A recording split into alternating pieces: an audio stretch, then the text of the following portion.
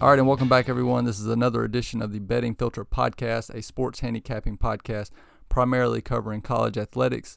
Today's episode, we'll be reviewing last Saturday in college hoops, as well as looking ahead to this coming Saturday's card, where we might find some value there. But before we get into all of that, we can go ahead and knock the plugs out of the way. That is, you can follow me on Twitter at Betting Filter. That's the quickest way to get my plays as they are being released. You can also follow my blog at bettingfilter.wordpress.com. I do apologize for those of you who follow that specifically. I forgot to post the blog post for last Saturday's action. It slipped my mind. I had posted on Reddit and, of course, on Twitter, and then forgot to post on the blog. I might go back and do a post dated and just with results listed or whatever. But you can also I had someone PM me on Reddit asking for my Action Network URL to follow that account there, and you can do that. I believe it's the Betting Filter. So if you have any issues or you want me to send you a link to that, but that should be right. That should get you to the right spot. But let's get right into the review from last Saturday, and really we'll just stick to the one premier game, and I think it'll kind of transition us into talking about some of these top 10 teams and just kind of looking ahead to March Madness, and who I'm kind of leaning towards backing if I were to kind of go out of the way and get some of these future prices, which I'm probably not all that interested in, but I would probably rather just do money line rollovers, as you can kind of see how the matchups are in real time. But but we can get into that matchup. Duke Virginia, probably I think it's pretty clear that was the biggest game of the college basketball season to this point. I know Duke Gonzaga early in the year was a very good game, but this one, though, neither team could hit a shot from behind the arc. Just almost laughable. Duke, let's see, they were something like, let me pull it up real quick, 2 of 14. Virginia was 3 of 17. Now, much more out of character, for Virginia, who's a top 15 team in the country, from behind the arc. And then you have Duke. It wasn't really all that surprising. They've really struggled to shoot the three, in quite a few games this year. They're 293rd in the country from three. So, that's kind of been their wart, is the three-point shooting and also their defensive rebounding at times. But I think, there's a lot of positives to take from both sides in this game. The fact that Duke was able to do what they did without Trey Jones, it just further highlights how good Zion and R.J. Barrett have been. I think just really impressive. If you don't like isolation basketball, you might not have enjoyed it quite as much. And I don't really think it was as sloppy as people thought. I think it was more the missed open shots and isolation that kind of turned people, or the people that did have negative things to say. I think that's partly why. But looking at these teams, like I said, I think they're 1A and 1B at this point. There's some argument to be made there. There's some really good teams out. As we'll talk about here in a little bit with the top 10. But just overall, I think Tony Bennett has to be really impressed with how they performed at Cameron Indoor against that, where you could say that they're, severely overmatched from a talent perspective, but just not from a team perspective. I think that, like I said, they were 3 of 17 from 3. If they're closer to even 5 or 10% below their season average of 39%, I think that they probably upset Duke and win that game. And I think the players probably take a lot of confidence from that, knowing that they went toe-to-toe with essentially what some people feel are the top 3 picks for this coming NBA draft. In Cameron Indoor, you had a poor shooting night and you still almost won. So, also, I mean, depending on how much weight you put into this, the distraction of an undefeated season is now, out of the picture. So, one less distraction for Tony Bennett to have to deal with. But yeah, that should do it for that little preview. As far as betting on that game, we took Virginia +4 at 0.8 units and Virginia on the money line at +155 for 0.2 units. So we ended up coming out positive there. I didn't expect to have any action on that game. That's why we didn't cover it in the podcast last weekend. I believe the number opened maybe 2.5 or 3, which is very close to my buy point. But anytime you get around that many key numbers or that cluster of key numbers specifically, I'm very strict with the numbers that I do grab. I thought that the initial move from 3 or 2.5 to 3 down to like 1.5. Obviously there was no reason to buy Virginia at that point. I believe I replied somebody that I consider sharp took Virginia +3. And not long after that, market moved pretty heavily. I respected that opinion. I was like, though that wasn't my buy point, it's good to see somebody that, who, like I said, who I consider sharp on the +3. And then when we actually got Duke buyback, or the number shifted back towards Duke at -4, I just felt like I had to get in there, especially with Trey Jones out for the first time. It was a little bit.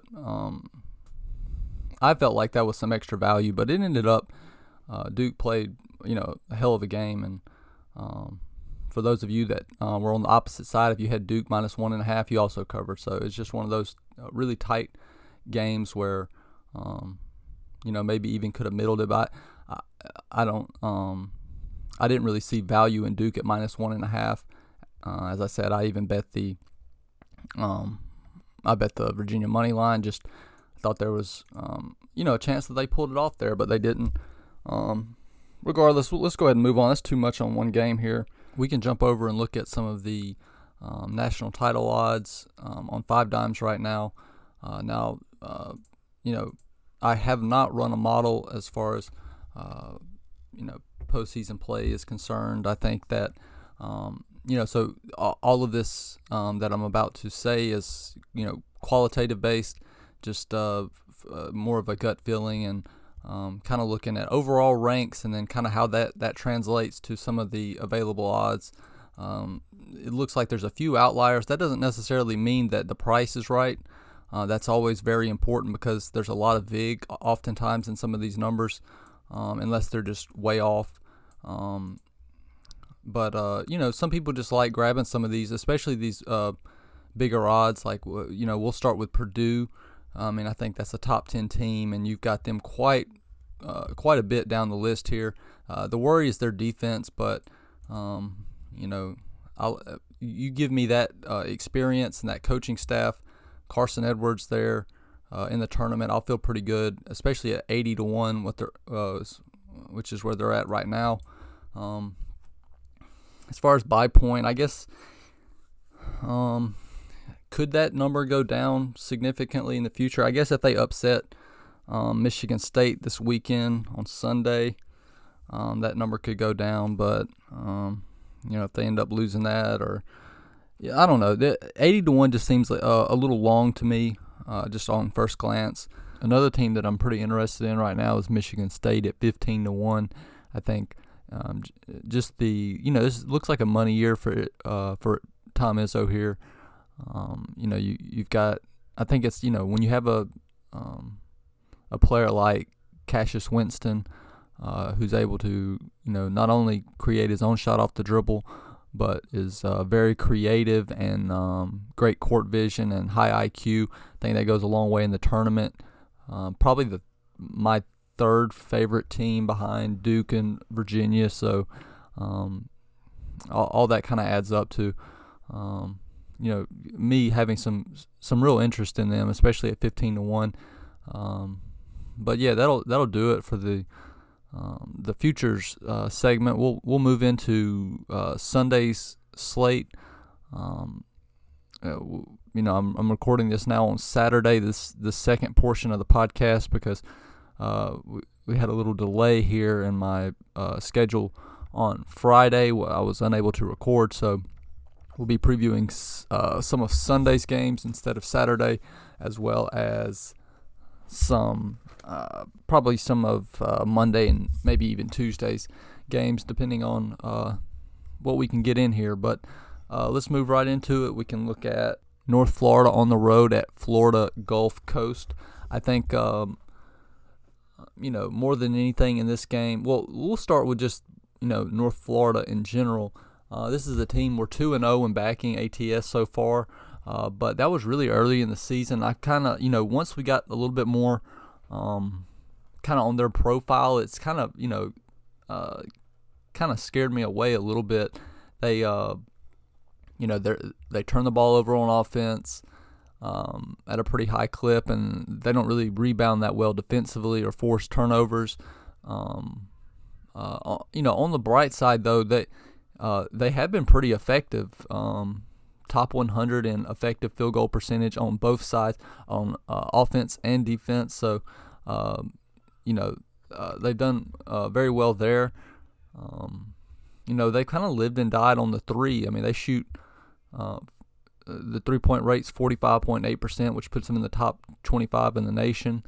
They're only hitting 33%, but they definitely, like I said, very high variance team based on the fact that they shoot so many threes per game.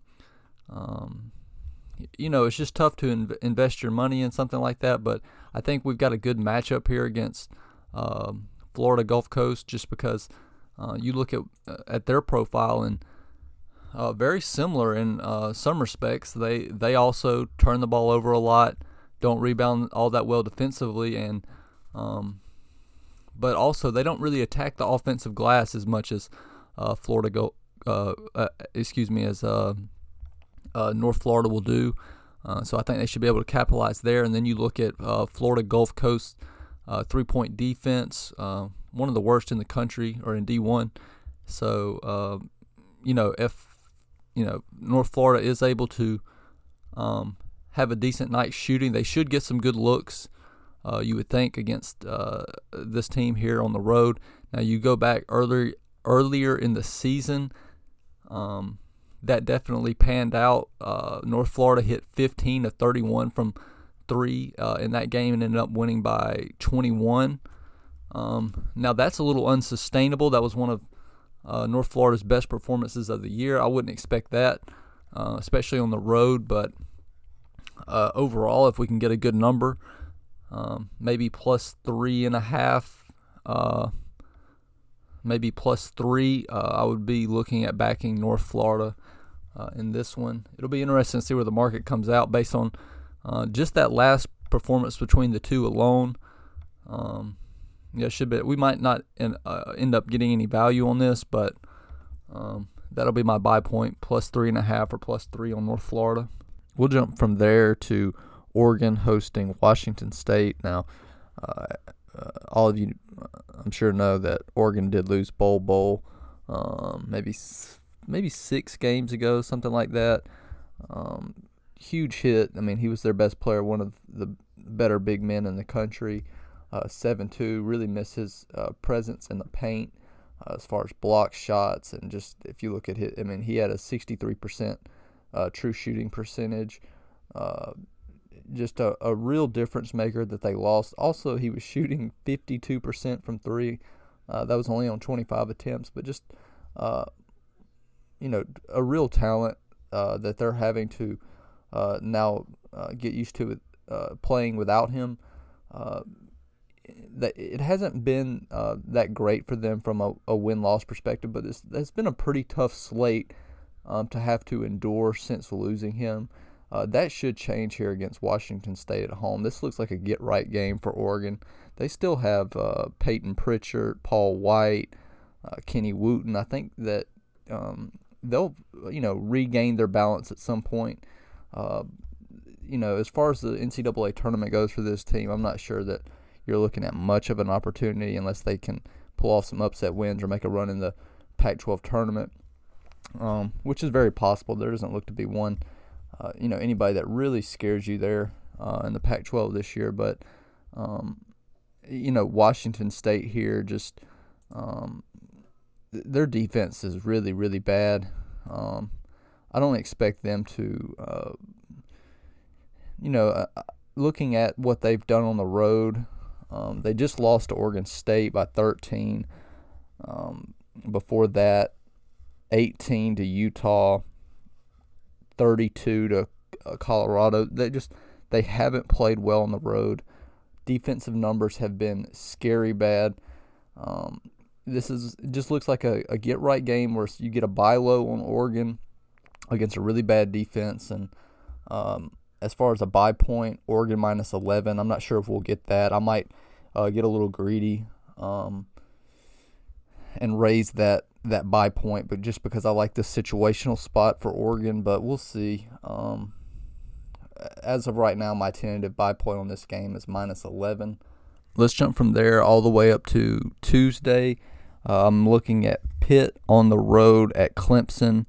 Both of these teams are in action today on Saturday as I record this, so the model will change on the buy point for this game. So I'll kind of hold off there, but I'll just talk a little bit about both these teams.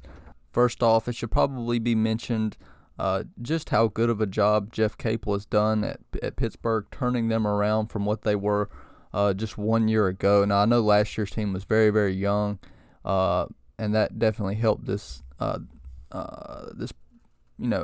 expedite their progress. But it's amazing really what they've done on the year. You look against the spread, and then early in the season, and now you look at what they've done early on in conference play, like a killer's row of games to start. We'll just go through these: North Carolina, Louisville, NC State, Florida State, Syracuse, Duke.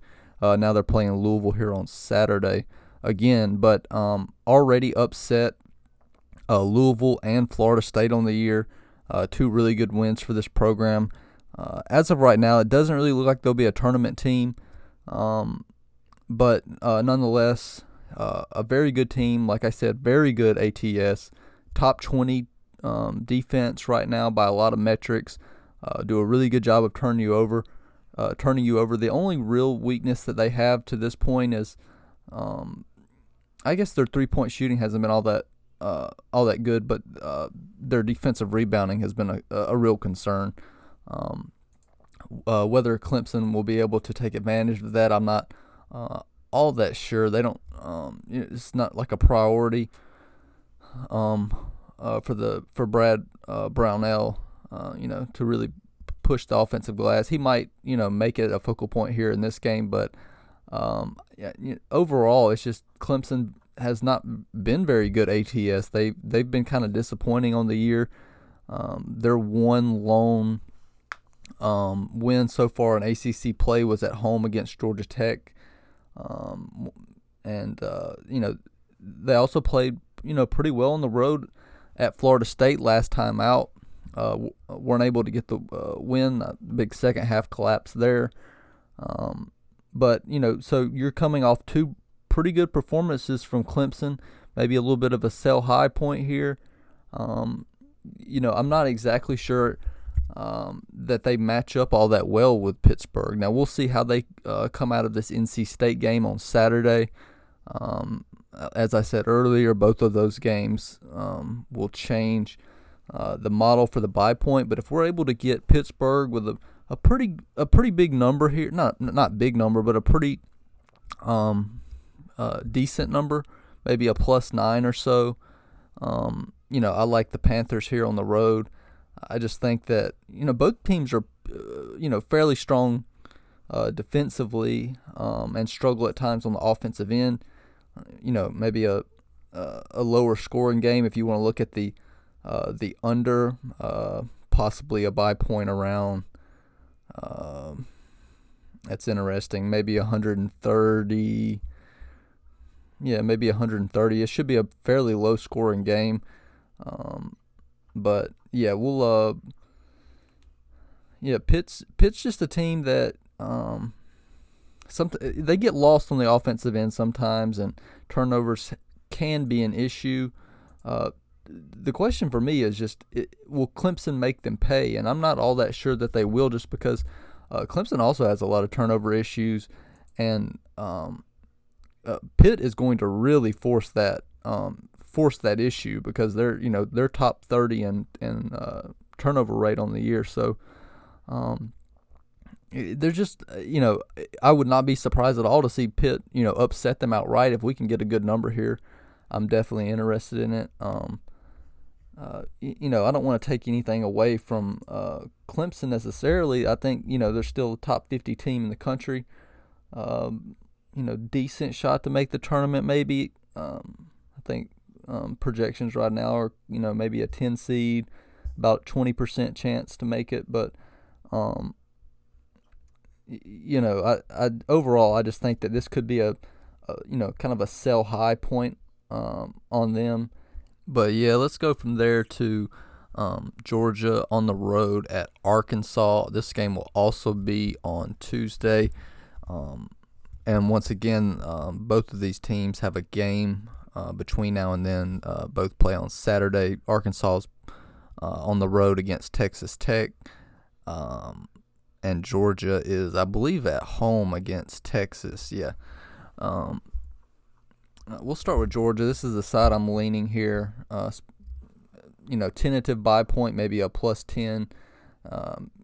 Georgia's kind of similar to Pitt in a sense. They got a first-year head coach that's had head coaching experience in Tom Crean. Play, pretty strong defense. They don't force as many turnovers as Pitt. But they do a really good job of attacking the offensive glass, getting to the free throw line. They're just going to, they should, I say, create some second chance opportunities for themselves, and punish Arkansas for what they kind of get in trouble at times, hacking, putting people on the line. 294th in the country right now at defensive free throw rate. So, if you're catching 10 points and, I'll say this about Arkansas, though, that while they do, do a poor job rebounding and kind of hacking in the lane, that aggressiveness and physicality for them has translated to a pretty strong defense, roughly top 60 in the country, a little bit better in some metrics, including forcing turnovers, top 45 in the country. So, they can create some issues. The fact they're at home here, is good. But overall, like I said, Georgia does a really good job of getting to the free throw line, and creating second chance opportunities on the offensive glass. Arkansas can't rebound defensively. If this game comes down to, if it's a fairly close game and it comes down to free throws towards the end, Arkansas 323rd in the country at free throw percentage at 64.5%. That's always tough to swallow here, and I think it's a big reason why they haven't been very good against the spread this season. The worry from Georgia's standpoint here is that you just turn the ball over too many times, and against a really stout defense, and you just don't score enough for the free throws and the second chance opportunities to help you out. But if we're catching 10 here, I feel decent about where we sit going out on Tuesday night with the Bulldogs. But we'll wrap up after one more game real quick. I wasn't expecting to talk about this game. I just saw the line pop up, and that's the Florida State Miami game in Miami. opening line at BetOnline is Florida State -4. So, my lean here would be the Hurricanes at home plus the 4. If you look back at their matchup in Tallahassee earlier in the year, they kind of played them tight. I think, Florida State ended up winning that game 68-62, so a 6-point win. But the game was fairly close most of the way through that game, despite Miami only shooting 4 of 18 from 3.